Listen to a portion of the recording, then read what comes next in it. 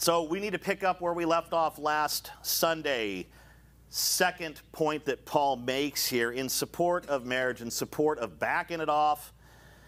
Marriage can negatively impact a Christian's devotion to the Lord and to the Lord's work. And this is what we see in 28b through 35. I would also say now quickly, just kind of preface or couch that with, that marriage can also positively impact in many ways. But I won't be talking about those today because that's not what Paul is focused on. Marriage can negatively impact a Christian's devotion to the Lord and his work. 28b through 35. This is Paul's argument here to the betrothed, to the singles, and even to the marrieds. And what he does is he describes how this happens. Like when a couple gets married, there are things that happen in the context of marriage that negatively impact a Christian's devotion to the Lord and his work. There's things that just happen even organically and very naturally in the context of marriage. Things that we must guard against. Things that we're going to find out today that we're already guilty of. But he gives, I think, there's 5 subpoints here that he makes. And the first one is A, by distracting the Christian with difficulties. Marriage brings difficulties that singleness does not bring. We see this in 28b.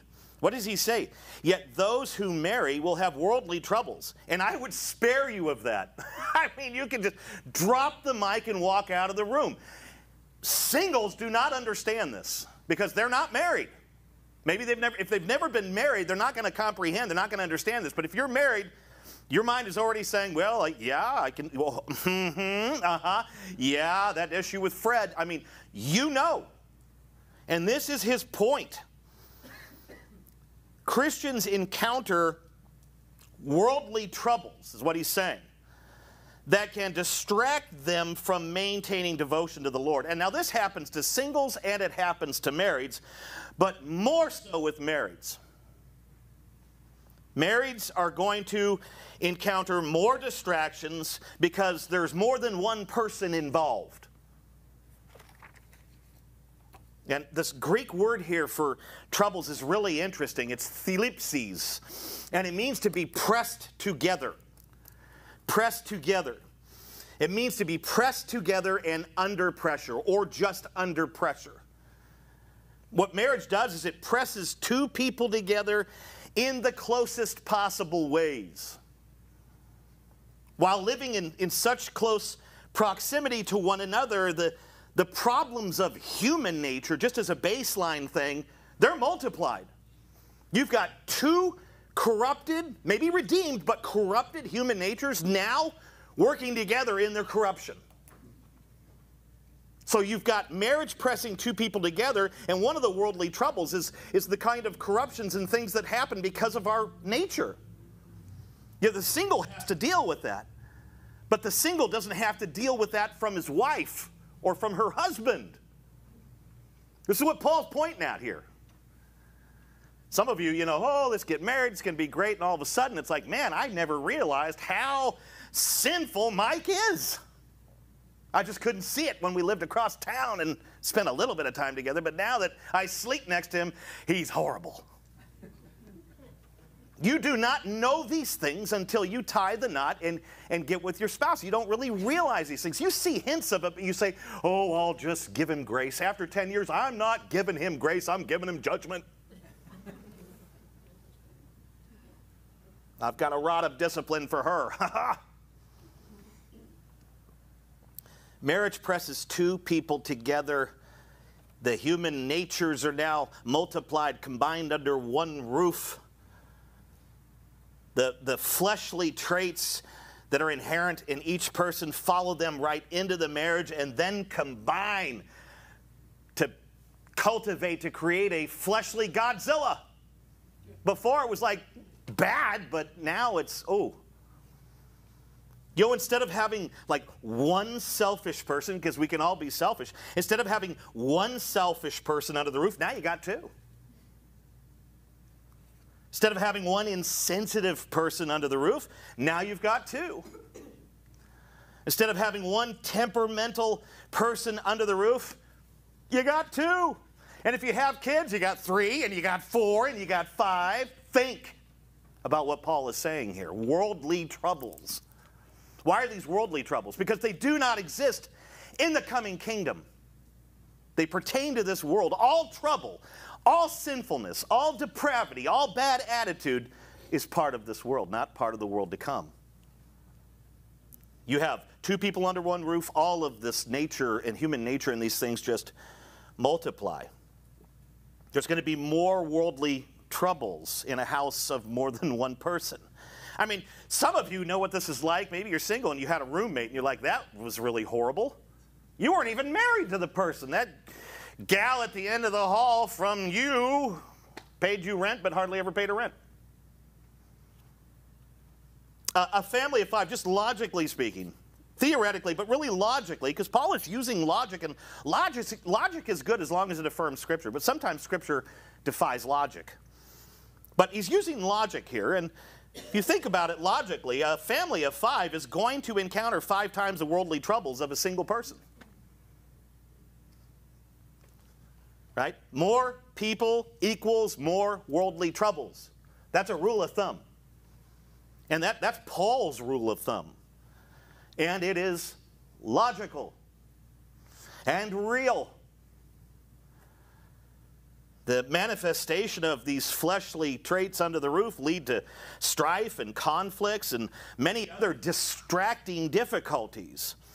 Instead of maintaining devotion to the Lord and serving His cause like they ought to, the couple gets wrapped up in petty skirmishes, pastoral counseling, and a plethora of other things.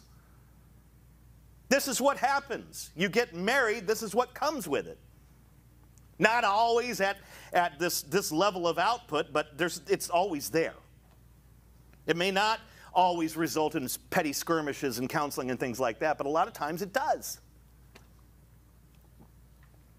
Now, single Christians, they've got their own distracting worldly troubles. Amen? They have them. But when they become joined together in betrothment, just engagement, and then follow through to matrimony, they take on an entirely new set of worldly troubles. Those of their fiancé when they're betrothed, and those of their spouse once they get married. Trouble multiplies, doubles, and some people are such a mess, it quadruples with one person at the helm. Man, you're doing the pathetic work of 4. We need to get some help. You know, if there's trauma and damage in their life, it all goes into the marriage. People are under this weird mist and fog that marriage fixes things. Well, I won't burn with passion once we get. You'll burn with passion in marriage. Well, I won't do this anymore once I get. You will do that in marriage. I won't be lonely anymore. You will be lonely as a married person at times. Marriage doesn't fix these things. Sometimes it increases them.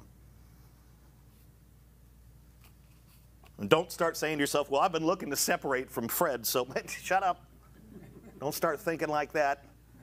You wait till the end, and then you can leave him. No, I'm just kidding, Tony. Worldly troubles, they're going to double.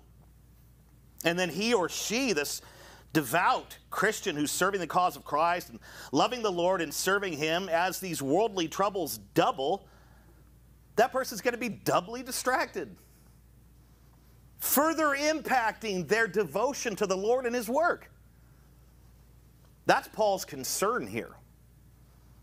He is worried, or concerned at least, that more marriages in this already insanely dysfunctional Christians gone wild church, he's worried that more of that is going to produce more worldly troubles. Heaven forbid this church had enough, and then it's eventually going to impact the church to the point where it pulls it entirely off mission, and it was already close. The mission of this church was to fix all its trouble rather than to spread the gospel. And he's worried that, you people want to rush in. You don't even see what's going on around you. Marriages here aren't even working, and more of you want to get married. This church isn't going to be missional. Barely is. And that's our entire existence. We're here to spread the cause of Christ. If we don't have that, we may as well just go off to glory. We're here for the gospel, together, for the gospel. And if we're not focused on the gospel, we are not focused on why we are here. And marriage has the tremendous, almost supernatural, incredible ability to distract us from all of that, because it brings in all this dynamic and difficulty and distraction. And I would say that it also can enhance as two people serve the Lord together. So yes, it can work positively too. It's just not all negative. But Paul's concern here in this church, he didn't see any positivity coming from it. And after studying almost 7 full chapters, we can understand why. Amen? Some churches are a bigger mess than others. They're all a mess, but some are a bigger mess than others.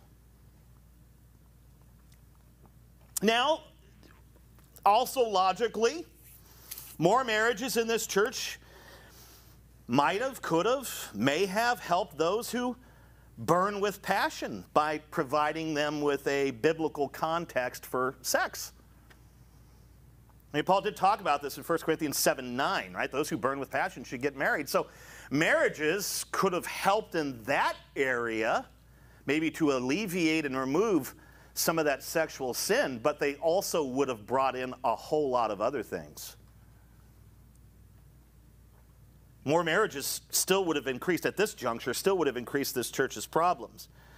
More marriages equals more worldly problems, which lead to more what? Distractions. J. Mack wrote, marriage involves conflicts and demands, hardships, sacrifices, and adjustments that singleness does not. Marriage is ordained of God. It's good, it's holy and fulfilling, but it does not solve all problems. It brings more. That's right from the lips of MacArthur. And he's right. And that's what Paul is saying. And this is why Paul says rather emphatically in 28b, I would spare you of that. In other words, you're wanting to get married to fix these issues in the church. I would spare you of that, because I would spare you of all the extra additional worldly troubles that are going to come through marriage. I would just spare you of that. Just hold the line. Hold off a little longer.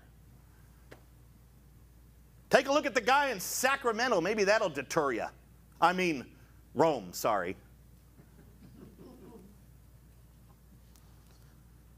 This is why he says, I would spare you of that. So, first point, how can marriage negatively impact a Christian's devotion to the Lord and his work? By distracting him with difficulties. It'll bring in all sorts of distracting difficulties that man or woman who passionately and devotedly love the Lord and serve the Lord doesn't do that anymore like they did, because they're busy with all these distractions. They're busy with all these worldly troubles. That's what happens. Next subpoint. So he gets distracted, and then B, by diminishing his sense of urgency, verse 29. Paul puts it like this, this is what I mean. Brothers, the appointed time has grown very short. From now on, let those who have wives live as though they had none. What an interesting statement. It's really, I think, just the kind of the confusing way the English lays out the Greek. Bottom line, Christians are to be missionally minded. They're to be focused on making disciples of Jesus Christ. Mark 16:15. Matthew 28:19, right? All authority has been given to me. Go out into the world. And they should have, because of this, because of their mission, they should have a sense of urgency as they go about their daily lives, because as Paul just said, and it's listed in other places in Scripture, the appointed time has grown very short. He's saying that things are winding down. Jesus is coming back. There should be a sense of urgency because of that, and because of the present distresses and all these things. There should be a sense of urgency in us Christians to get the gospel out there. That's what he's saying. Every believer is a sheep sent among the wolves to bear witness for Jesus Christ. Not just the 70. Matthew 10:16-18. Or just the disciples who were sent out 2 by 2. We are all sheep sent among the wolves. Every believer is a ministering priest, and I'll add for the ladies, priestess, because I know that's what the meaning is. We're all, as believers, ministering priests or priestesses. Isaiah 61:6, Exodus 19:6, 1 Peter 2:9, Revelation 1:6. What do we do as priests and priestesses? We serve the Lord and make his salvation and glory known. 1 Chronicles 16:23-25. But you see, what happens is when a single Christian gets married, their priorities shift big time. Their focus goes from the Savior to the spouse, from the mission to the marriage, from the church to children later on, and so forth. This is what happens. And the sense of urgency that he or she once strongly felt for the kingdom of God, for the work of God, for the gospel of Jesus Christ, it gets diminished.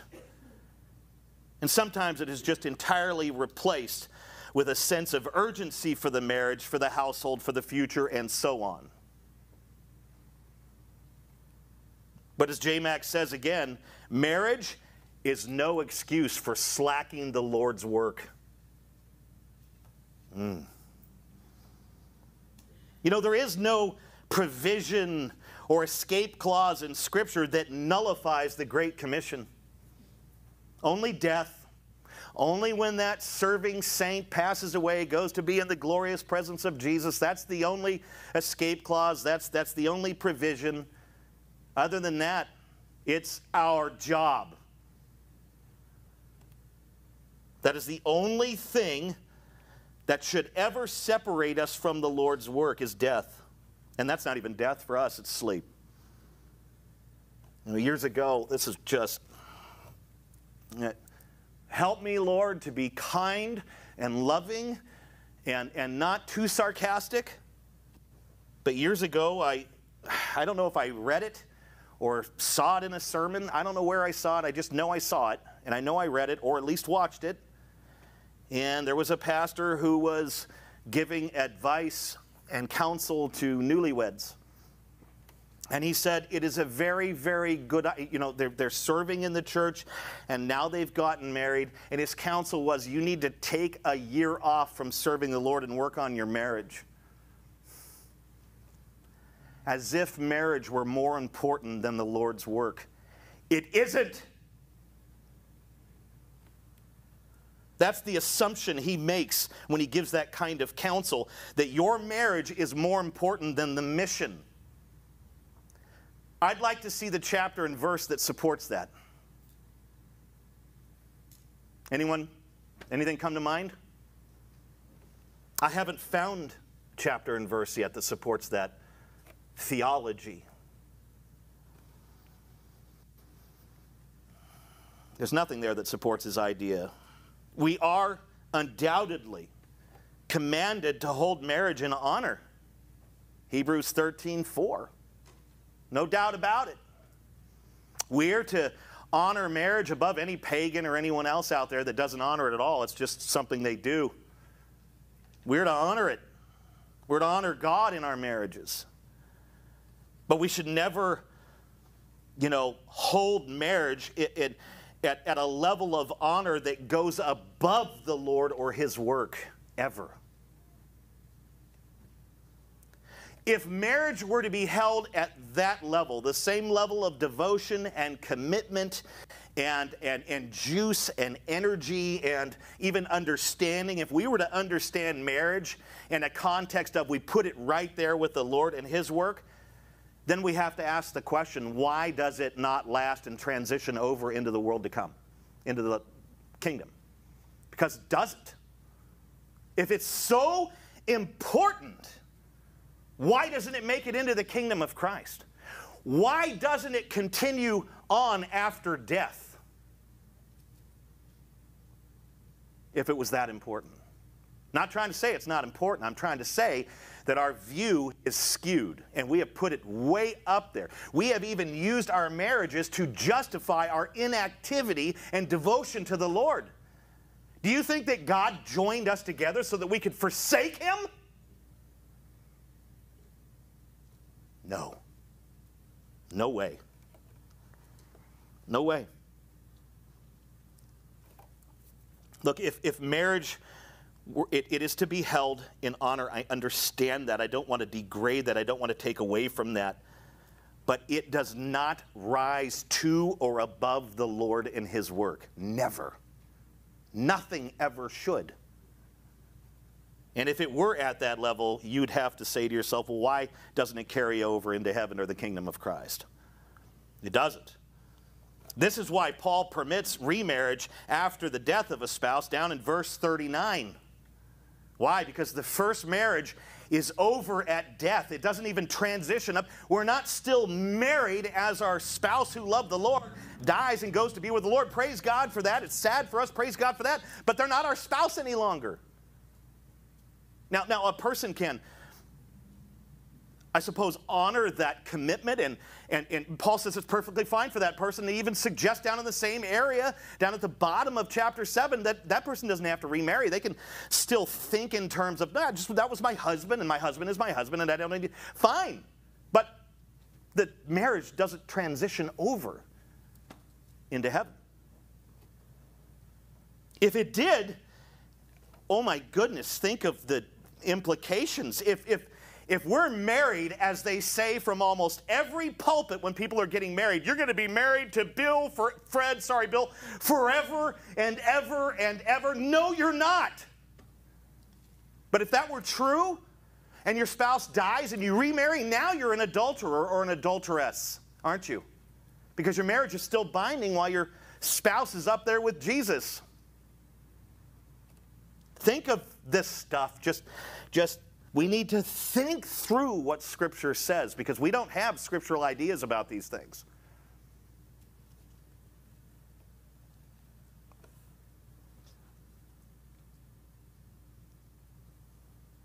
Point is, marriage is only binding until death. That's where it ends for married couples, which is precisely why Paul says it's okay for that person to remarry in the end of this chapter, or to stay single if they want to do that. That's even better. It just doesn't carry over, nor will it carry over into the kingdom of Christ. Why? Because marriage is part of this world, and it will perish with this world. 1 John 2:17. It will cease with every other unnecessary thing at the second advent, more particularly at the resurrection, when Jesus comes back. Matthew 22:30. At the resurrection, people will neither marry nor be given in marriage. They will be like angels in heaven. What are angels in heaven? Not married. Single, serving the Lord. That's what we'll be like. The resurrection is literally the end of all things we know and understand in the world. The things of this world will pass away, and marriage and sex and these other things are part of that.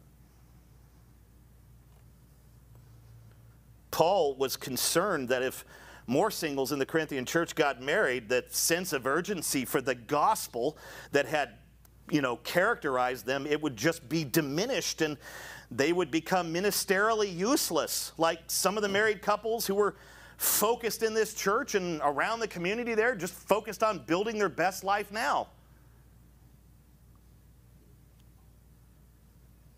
Marriage brings in all of that change of focus. In the second half of verse 29, Paul exhorts the singles, betrothed and marrieds, to live like they didn't have spouses. He's not saying, hey, go out and run around the town, go down to the bar, go to Donaby's. He's not saying that. He's not telling them to degrade or dishonor God in their marriages. He is suggesting that the marrieds... He's not suggesting that the married should get divorced or anything like that or act like they're single, but rather that they should seek ways to serve the Lord together and to focus on His cause as a couple. That's what you have to do if you get married. You have to fight. You have to fight to keep the Lord and His cause at the center of your life. Because the pull is to have the wife or the husband and the children and the household at the center of your life. And they're not to be at the center. Really what he's doing is he's just exhorting them to kind of even for the marrieds in a sense, to even go back to the days of old when their sense of urgency was strong and they were actually engaged in making disciples before they got distracted and bogged down by all these worldly troubles that come from marriage. He wants them to do what? What Jesus told his disciples to do at the onset of his ministry. To seek first the kingdom of God and his righteousness. That's what we seek first, even above marriage. It doesn't get replaced by marriage. Seek first the kingdom of God and his righteousness, and everything else will be added unto you. Matthew 6:33. So, how can marriage negatively impact a Christian's devotion to the Lord and his work? Very easily by diminishing his sense of urgency. It just takes it away. The sense of urgency, it goes from God and the kingdom or the gospel to the spouse and the family and everything else. It's a sense of urgency replacement is what it is, not just a diminishment. And as you get a little bit older in your marriage, you become less diminished in your sense of urgency for the kingdom of God and more focused on that. But at first, it's all about home building and life building and spouse building. And you just, if you have any time left at all for the Lord, you give him a little bit. Is any of this making sense? Paul's not trying to tell, he's not telling you, all right, Keith, time to act like you're not married to Elsa. A lot of people take it that way. That's not what he means. Both of you live your lives as if you had an undiminished focus on the kingdom of God. Do that together. Don't act like the rest of the world who's diminished in everything and only focused on themselves. That's what he's saying. Sorry to use you as an example, but you're so lovely. Next subpoint, C, by diverting his affections. Verse 30a. And maybe you can kind of see how I was getting like manhandled during the sermon prep because I'm an offender. By diverting his affections, 30a, he says, and those who mourn as though they were not mourning, and those who rejoice as though they were not rejoicing. Christians are affectionate people. Amen? We're lovers. We love God. We love other believers. We love the brethren. We love unbelievers. That's more challenging, but we do it. We love our spouses. We love our children. We love our grandchildren. Some of us have been around long enough, a few years before Jesus came the first pass. We love our great-grandchildren. Bruce isn't even here for that joke. That's too bad. We love our relatives. We love our in-laws. We love everybody. We even love our governor.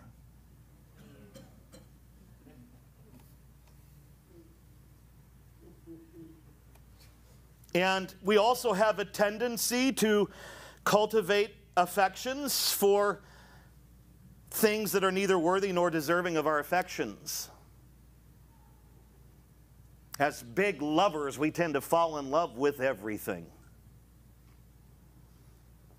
We even love things that God says we shouldn't love, like the world and everything in it. 1 John 2:15. You see, the focus in marriage is usually on building a life together, maybe building a family at some point, creating, generating a good legacy for our children and grandchildren, and maybe a lasting legacy, right? This is the focus of marriage, especially in America. The tools that are used in this grand operation are the things of the world. Secular education, careers, businesses, money, investments, stock portfolios, houses, rentals, cars, clothing, etc., etc., etc. Those are the tools that are used to build a life, to build a family, to build a household, to build a lasting legacy. Amen? Am I wrong? No, we're not wrong here. This is what we do. Christians utilize these tools just like non-Christians or unchristians, whatever you want to call it. We utilize the same tools as they do. hopefully with a different focus, but we use the same tools. You can't have any kind of life in the world without using the tools of the world to have a life in the world. Logical.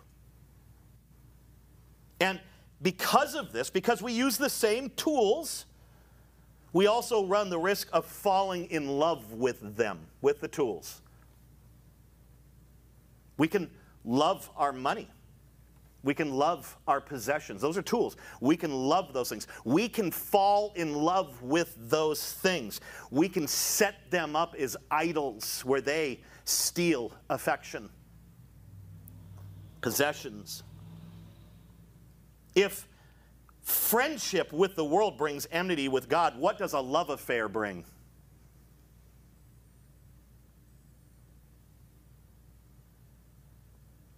James 4:4.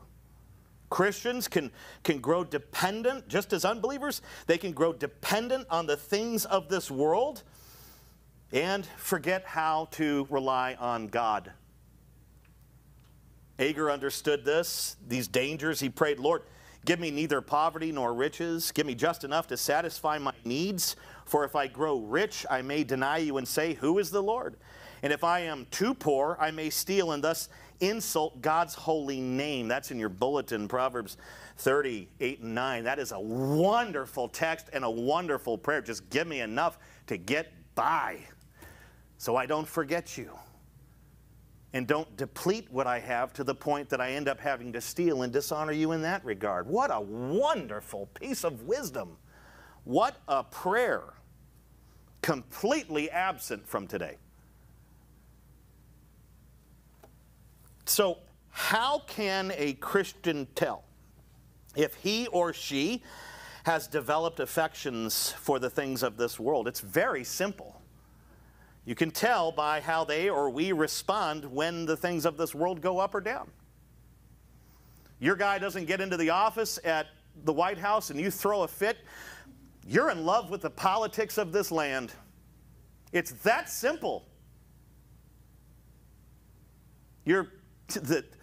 If the stock market crashes and you crash, do the math.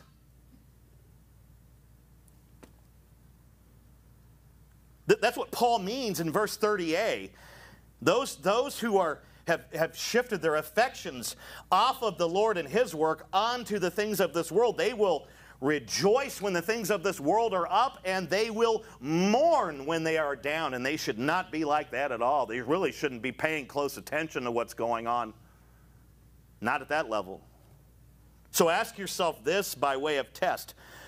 Do I rejoice over the things of this world? Do I mourn over the things of this world? If the things of this world have the power to elicit an emotional response from us, they have our affections. That's as simple as I can put it. Guilty. And this can happen to single Christians. Amen? Amen? Single Christians are probably just as likely to strike up a love affair with the things of the world as unbelievers or as marrieds. Single Christians can fall in love with the things of this world while using them for leisure entertainment or for building a life. But I think the risk is much, much higher for marrieds, since building a life, building a family, and building a legacy is their primary aim. Paul was concerned that the betrothed in the Corinthian church would just kind of dive right in with the rest of the married couples and kind of join the Corinthian rat race and, start keeping up with the proverbial Joneses, competing, diverting their affections away from the Lord and his work and aiming them at the things of this world as they build their own little micro kingdoms. And yet, the world and everything in it will perish with the age. The heavens will disappear with a roar. The elements will be destroyed by fire. And the earth and everything done in it will be laid bare. 2 Peter 3:10. It's all going up in flames. The tools The things of this world, the tools we use to build a life, family, and legacy, they're transitory, they're temporal, just like marriage, just like sex, just like everything else that pertains to this world. They will be consumed because there is no need for worldly things like money in the kingdom of God, in the kingdom of Christ. None of what we have here will make it over because it's not needed. And some of us right there start thinking, well, I won't really know how to live without some of the things of the world because I've grown so accustomed to them, and I'll admit I love them to a degree. At that point, you won't care because you'll be changed in the twinkling of an eye. You care now, but you won't then. But you shouldn't care now like you do. It's all going up in flames. That's why MacArthur always laughs and says, drive a big gas-guzzling SUV, chop down a tree, eat a huge steak, because it's all going up in flames. Just do it. Be mindful of your cholesterol, Pastor Phil. Yes, I know. Because it's through the roof. It's like 460. I have a tri-tip for a heart.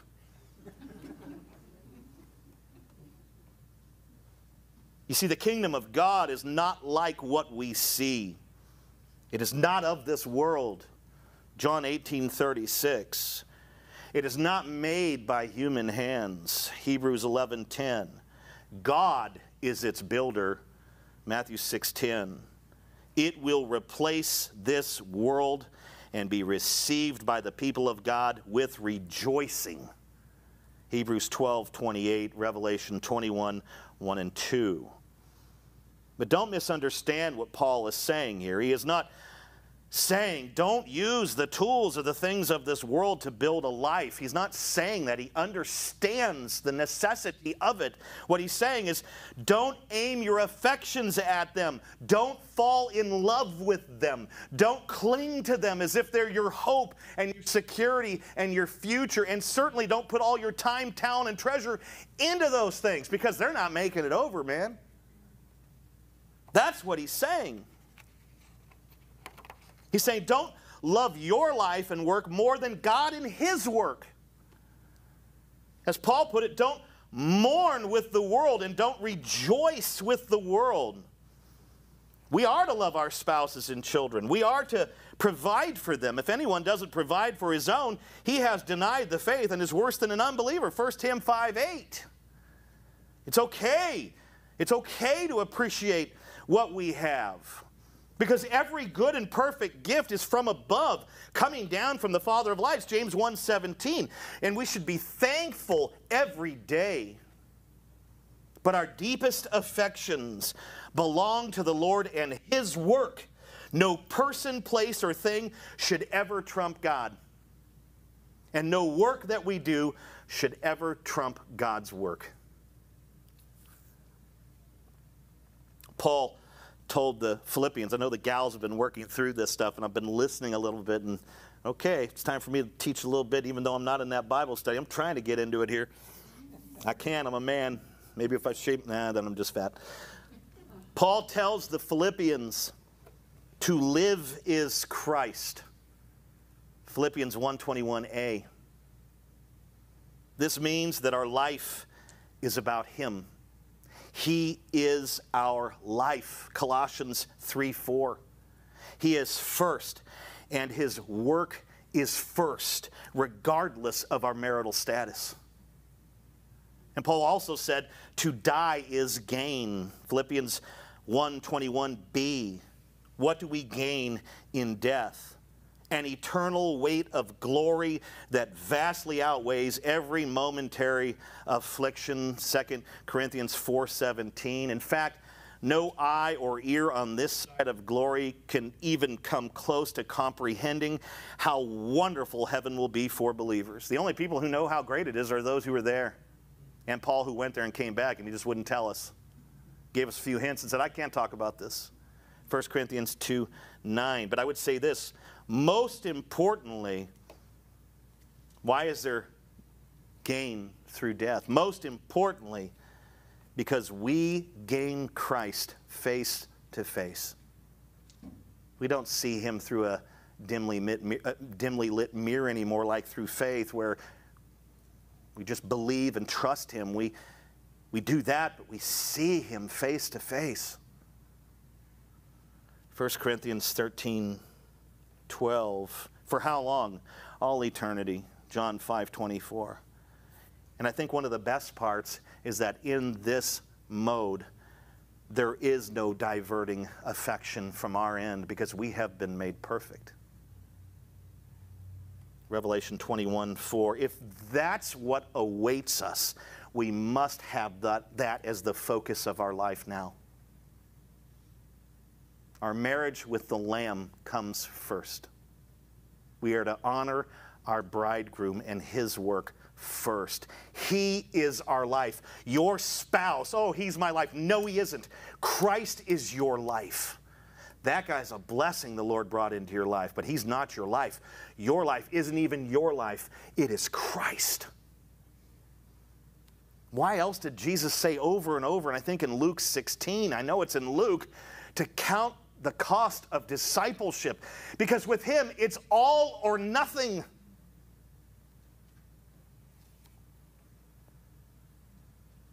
And you get married and these affections that you had for the Lord and on his work, and they were powerful and potent, and they were there, and now they're diminished and they're put on someone else and the task, another task, a different task. So how can marriage negatively impact a Christian's devotion to the Lord and his work? By diverting his affections. It's that simple. Next subpoint, D, by devouring his resources. This is a big one. Verses 30b to 31. And those who buy as though they had no goods, and those who deal with the world as though they had no dealings with it. And look at this, for the present form of this world is passing away.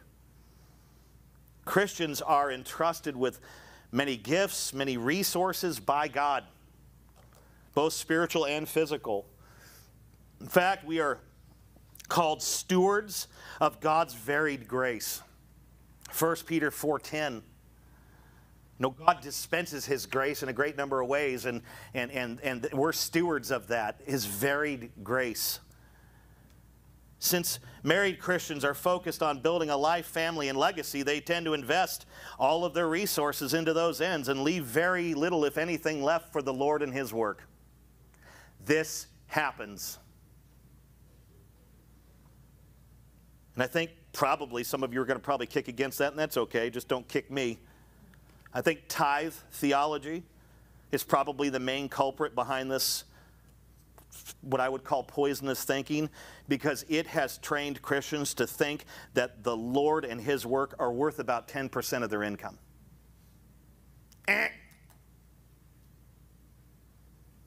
While the remaining 90% can be used for building your best life now. That's what happens.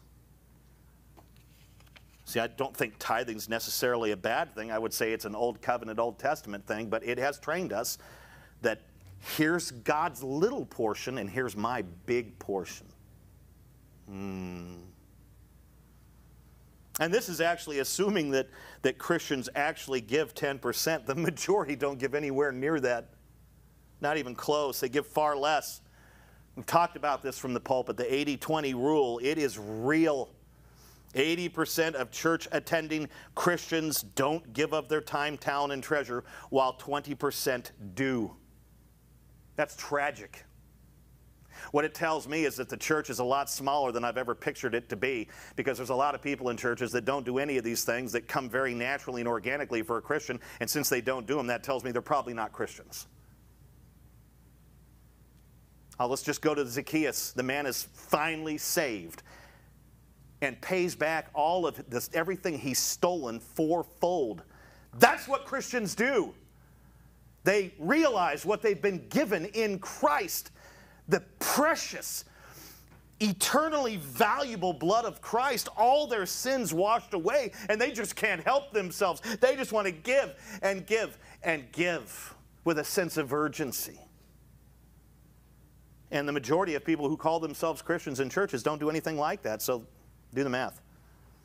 But you know what I'm very excited and encouraged at RHC because God has managed to flip those numbers. It's probably about 80 engaged, 20% not. And I know and I'm trusting that He will get us to 100% without me ever pushing this church to do that.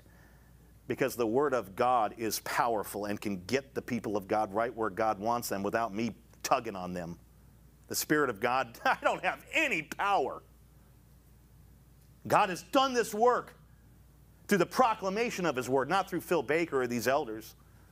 And He will continue to do it. But the facts remain the same. Paul is not saying it is wrong to use our resources to build a life, family, and legacy. He is not saying that. He is saying that it is wrong to invest everything in them and neglect the Lord's work. That's what he's saying. He is saying it is wrong to let the things of this world devour all of our resource. If we're willing to give over all our resource to the things of this world and building a life and a family and a marriage, it's pretty obvious where our affections are. Tells us what we treasure in our heart, doesn't it? Yes, it does.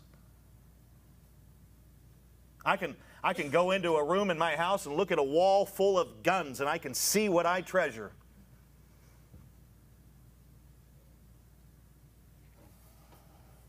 Where do we invest? He's not saying it's wrong to use these tools and resources. He's just saying it's wrong to let them devour everything. He is saying here in the text, in his own words, we should be like those who have no goods. You know, those who have no goods aren't worried about goods. Logically. He's saying we should be like those who have no dealings with the world. If you don't have dealings with the world, you don't care about the things of the world. That's what he's saying. That's his logic. It's brilliant. He's saying this so we don't get wrapped up in these things and become wasteful stewards. He hangs a potent little reminder on the back end of 31, like, you know, you're just letting the things of this world devour all your resource in this big task of building life, family, and legacy. And he says right here is another reminder, for the present form of this world is passing away. You're investing in the wrong stuff. What you're buying, what you're building is not going to last. You know what? There is no such thing in the long run of a lasting legacy. Not in temporal things, because it's all going up. It's going to be gone. Your stock portfolio is going to be consumed. It's going to go away. And you nurture it like a child, a little child. This is what we do.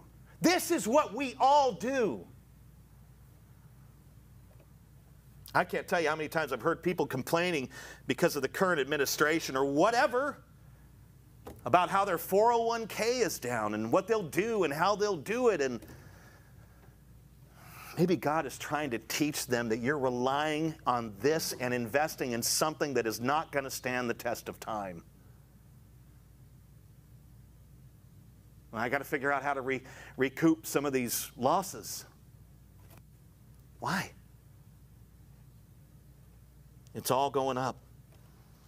For the present form of this world, that means what we know and what we see and what we utilize and what we spend on, it's all going away. And yet our resources have eternal value when we invest them in the church and kingdom of God. Those same tools and resources, when you put them into the things of God, they can have eternal value. Because now we're talking about souls. Now we're talking about sanctification. Now we're talking about building in an area that will stand forever and ever and ever. The gates of Hades shall never prevail against my church, whether believers give or not. Nothing is going to bring this thing down. But when you put into it, it has church value. It has eternal value. But when we put them in the world, they have only temporal value because this is all going to pass away. Our resources become flame retardant when we put them in the Lord's work, but they become propellant, literally propellant, accelerant, when we put them in the things of this world. You put them in the things of Christ, they're fireproof. You put them in the things of this world, they're going up. So we should prioritize how we invest, where we put our resource. Amen?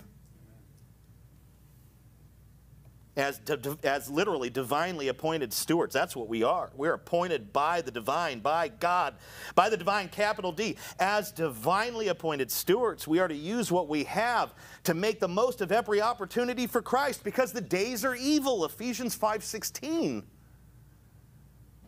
We are to lay up treasures in heaven by investing our resources in the Lord's work here on earth. That's how you create treasure in heaven, where moths don't matter and thieves don't exist, by putting it into the things of Christ. Matthew 6:19-21. When we get wrapped up in this world and the things of this world, and we let it just devour our resources. And then we've been taught since birth that, give them back at least 10%, which has trained us to only value His work at that percentage or lower. And His work is worth more than anything else, because it alone is eternal. It's worth everything we have. And some have given everything they had. Jesus, Paul, others, probably all of the apostles. And we're sitting back as fat cats under an American dream regime. We just don't get it here. We don't. So how can marriage negatively impact a Christian's devotion to the Lord and His work? And I say this happens more so in the context of marriage, because you're building a life, you're building a marriage, you're building a relationship, you're building a family, you're building everything. Singles can do it too, but it really happens in marriage. But how can it negatively impact a Christian's devotion to the Lord? By devouring His resources.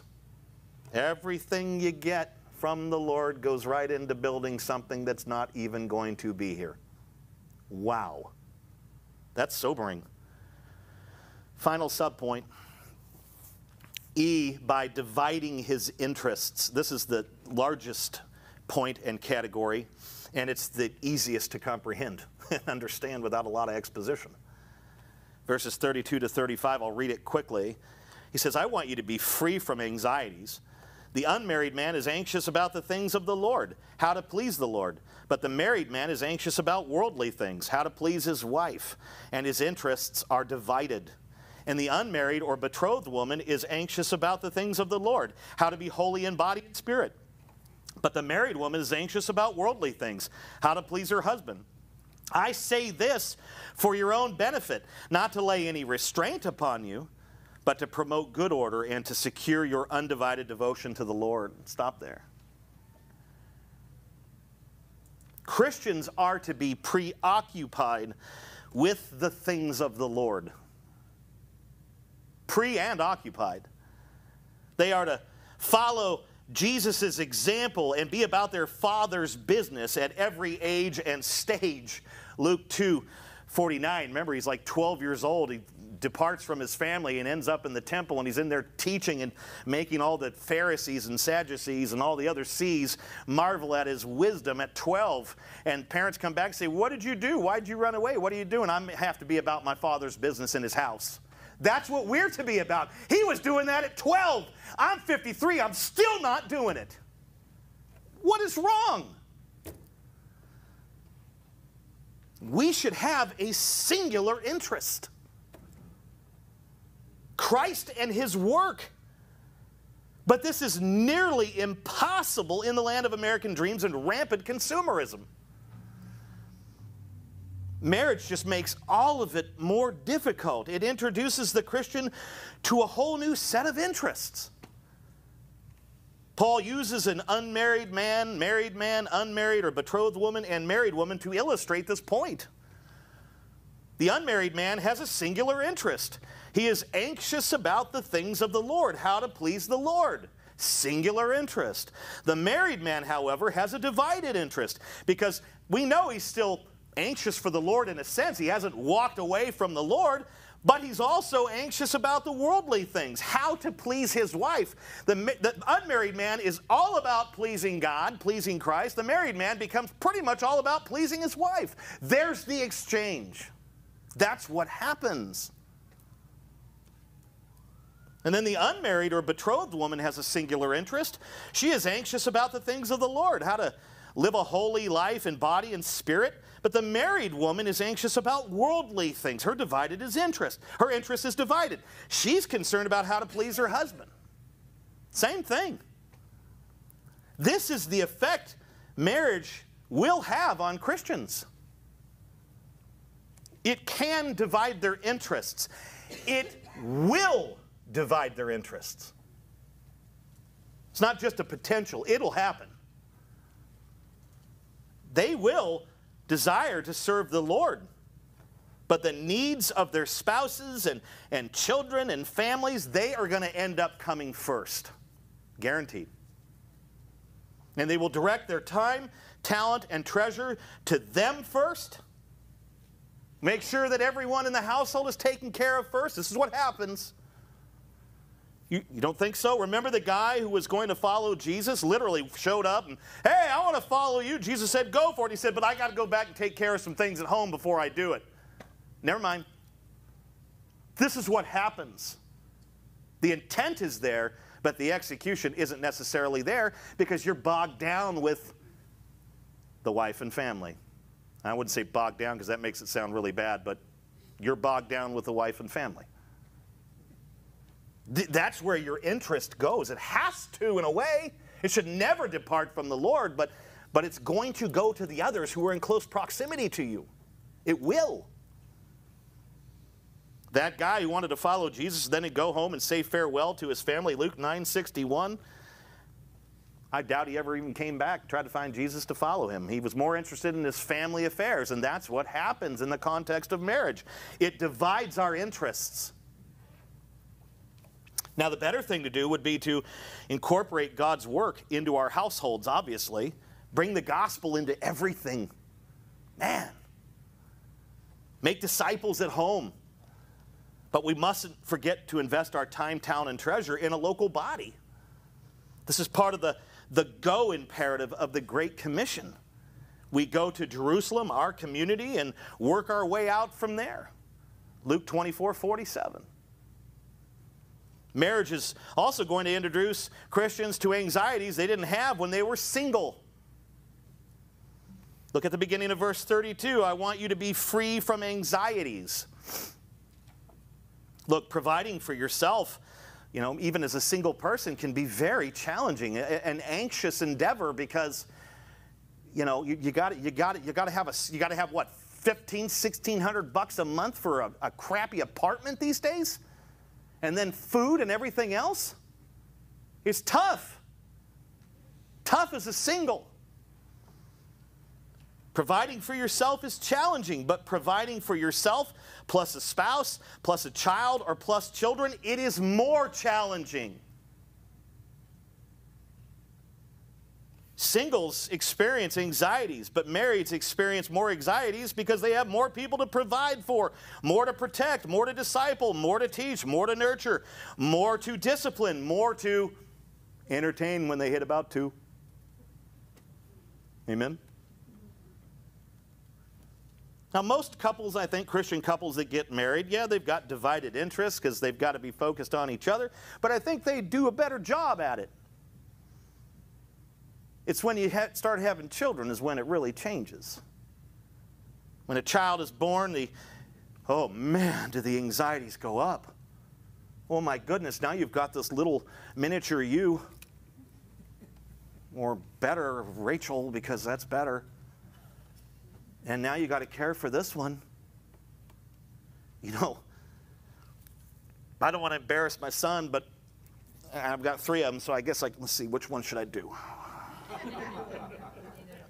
I picked Colin, but I love him. But when he was just a little scrub, he was like a super burrito with a lot of hair, dark hair. I was like, yeah, you look like me.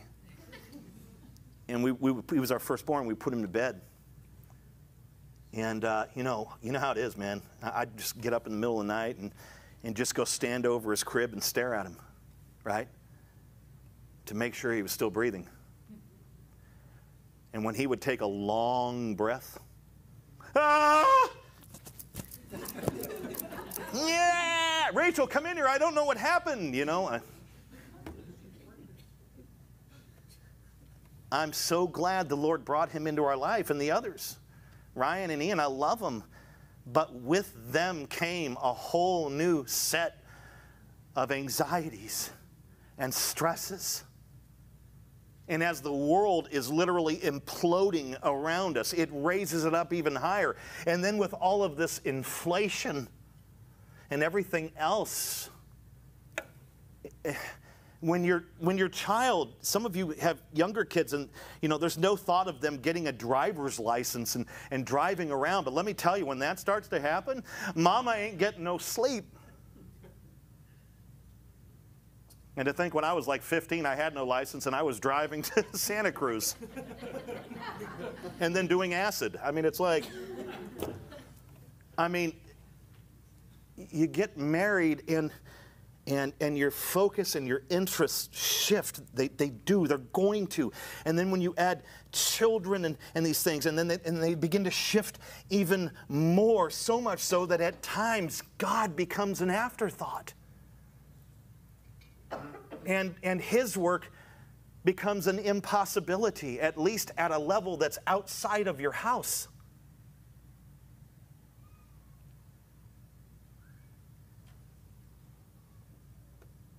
You know, rather than being anxious about things of the Lord, how to please him, I became anxious about worldly things, how to please Rachel by being a good provider for her and our sons, or just how to not tick her off. Because when mama ain't happy, ain't nobody happy. Whoever wrote that dumb country song was a genius. I'm still, by the way, I'll just be transparent for a moment, I'm still anxious about these things. I'll share something with you. As a church planter, as a pastor, you know, numbers go up and down, people come and go. And when people come, you know, we rejoice and try to build with them and make disciples and do all the things that we're to do. And then when they go, one of the first things that comes to mind is one of these worldly anxieties and concerns. The giving is going to go down. Will I have to go back to work? That's real. That's real. That happens. Is that a concern I should have? No. I should just trust the Lord. And people have come and gone, and he's always provided, and he has a perfect track record. But in those moments of weak flesh and anxiety, I forget all of that. And then it takes somebody like Rachel to come along and say, hey, dummy, when has he never come through? Never. But it's real. And I know you feel the same way in your own life and work and whatever. Sometimes the anxiousness of just trying to make ends meet just to make ends meet is just, it can be profound. And it can happen to singles, but it really happens to the marrieds because they have so much more at stake and so much more to take care of and so much more to watch over and so much more to spend on and everything. I mean, we have a $1,500 a month grocery bill. It's more. Today, it's more money for less food. That doesn't raise as much anxiousness with me as it does my lovely bride, because she's the one that makes the menu and does all that planning. God bless her. And there are times where she feels exactly what I'm talking about. Like, my goodness, it's going to cost so much more. And we've got these great white sharks for kids that just, blah, blah, blah. They're like Pac-Man. They just eat everything. You bring stuff home, I have to hide food so I can eat.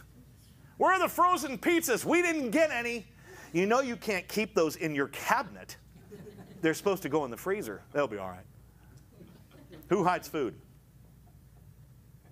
Exactly. All the parents who have giant kids, when they're little, they're like little squirrels. Who cares? How cute.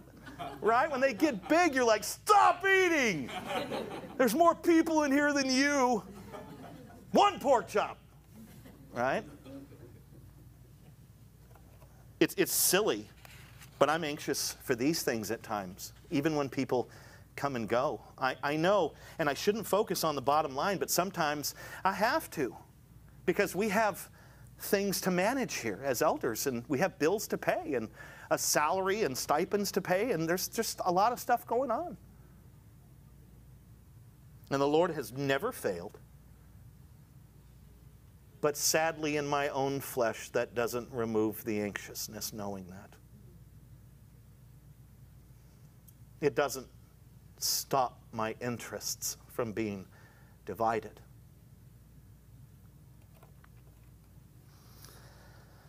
There's just no way around this. When you get married, your interests are going to be divided. That's just how it is.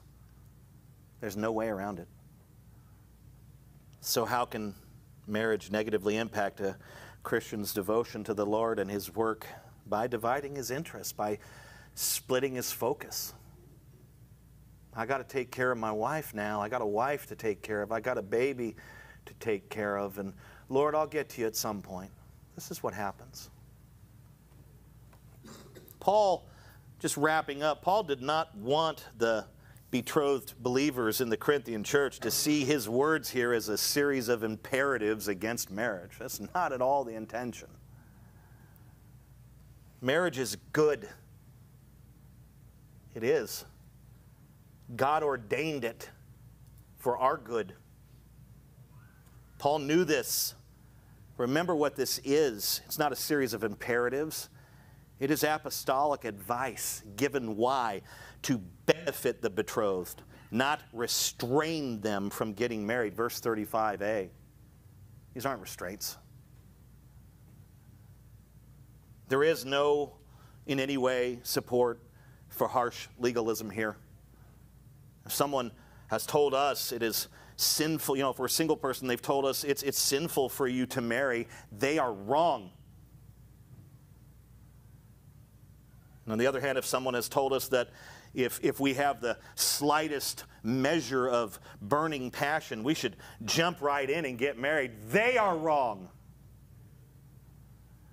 We should consider the times, count the cost of following Jesus and being married, and just bathe it in prayer before we do anything. Paul aimed his apostolic advice at the betrothed, but I think it hits all believers, singles and marrieds alike, square in the chest, because we are all guilty of putting stock in this world, which has led to moments and even seasons of decreased devotion to the Lord and his work. This is certainly true of my own life. And if you're going to be honest, it's true of you. It's a sad reality. But I do see this text as a loving exhortation from our Heavenly Father, given to do what? To promote good order and to secure our undivided devotion to the Lord. Verse 35b. What does that mean? This is what it means, especially for us marrieds. God, through this text, through the Holy Spirit, is calling us back in this very moment to our first love, himself and his work, even though we are married. May we receive this astonishing, hard-hitting text as such. Receive it as a gentle correction, as a loving admonition for us to work toward getting our interest and our resource and everything that we are back onto God and back into his work, because his work will last forever and ever and ever. And we can only do this through the power of the Holy Spirit. It's the only way. I have tried. I've been a Christian for 20 years and served the Lord for 20 years, been married for over 20 years and had divided interests for over 20 years, and I have tried and tried and tried to create and generate more of a singular interest. And I realize I really can't, because I have a responsibility to my wife. But I must never, I've realized this week, I must never exalt anything, including her, as much as I love her, above the Lord. And the work that I do at home and with her and providing for our family, that work is an important work. It's a beautiful work, but it must never exceed or supersede or rise above the work of God. The days are short. Let's put our hand to the plow and work for him. Together, as singles, as marrieds, as betrothed. Just don't ask me to marry you. Amen? I would do it. I'd marry you. Well, I can't marry you. I'm already married, but I would be the officiant. But let's focus on what we've learned today. Receive it as a loving, gentle correction to guide you back to your first love. Amen? This is what was told to the Ephesians. They had lost this, and they were called back to their first love, Christ and his cause. Let's obey the same call back, okay? What's that going to look like in your life? That's between you and the Lord. And if you need some wisdom, I'll try to give you some. I'll probably just keep taking you back to this text. The elders are here to help. This whole church is here to help, here to pray, here to support, here to rally alongside of you. So let's do what the Lord calls us to do in the power and strength of the Holy Spirit, and as a unified body that loves God more than anyone and exalts his work above all other work, because it is the highest work we could ever do. We are invited into this thing, man. Wow, what a privilege. Let's not forsake it or take it for granted. Amen?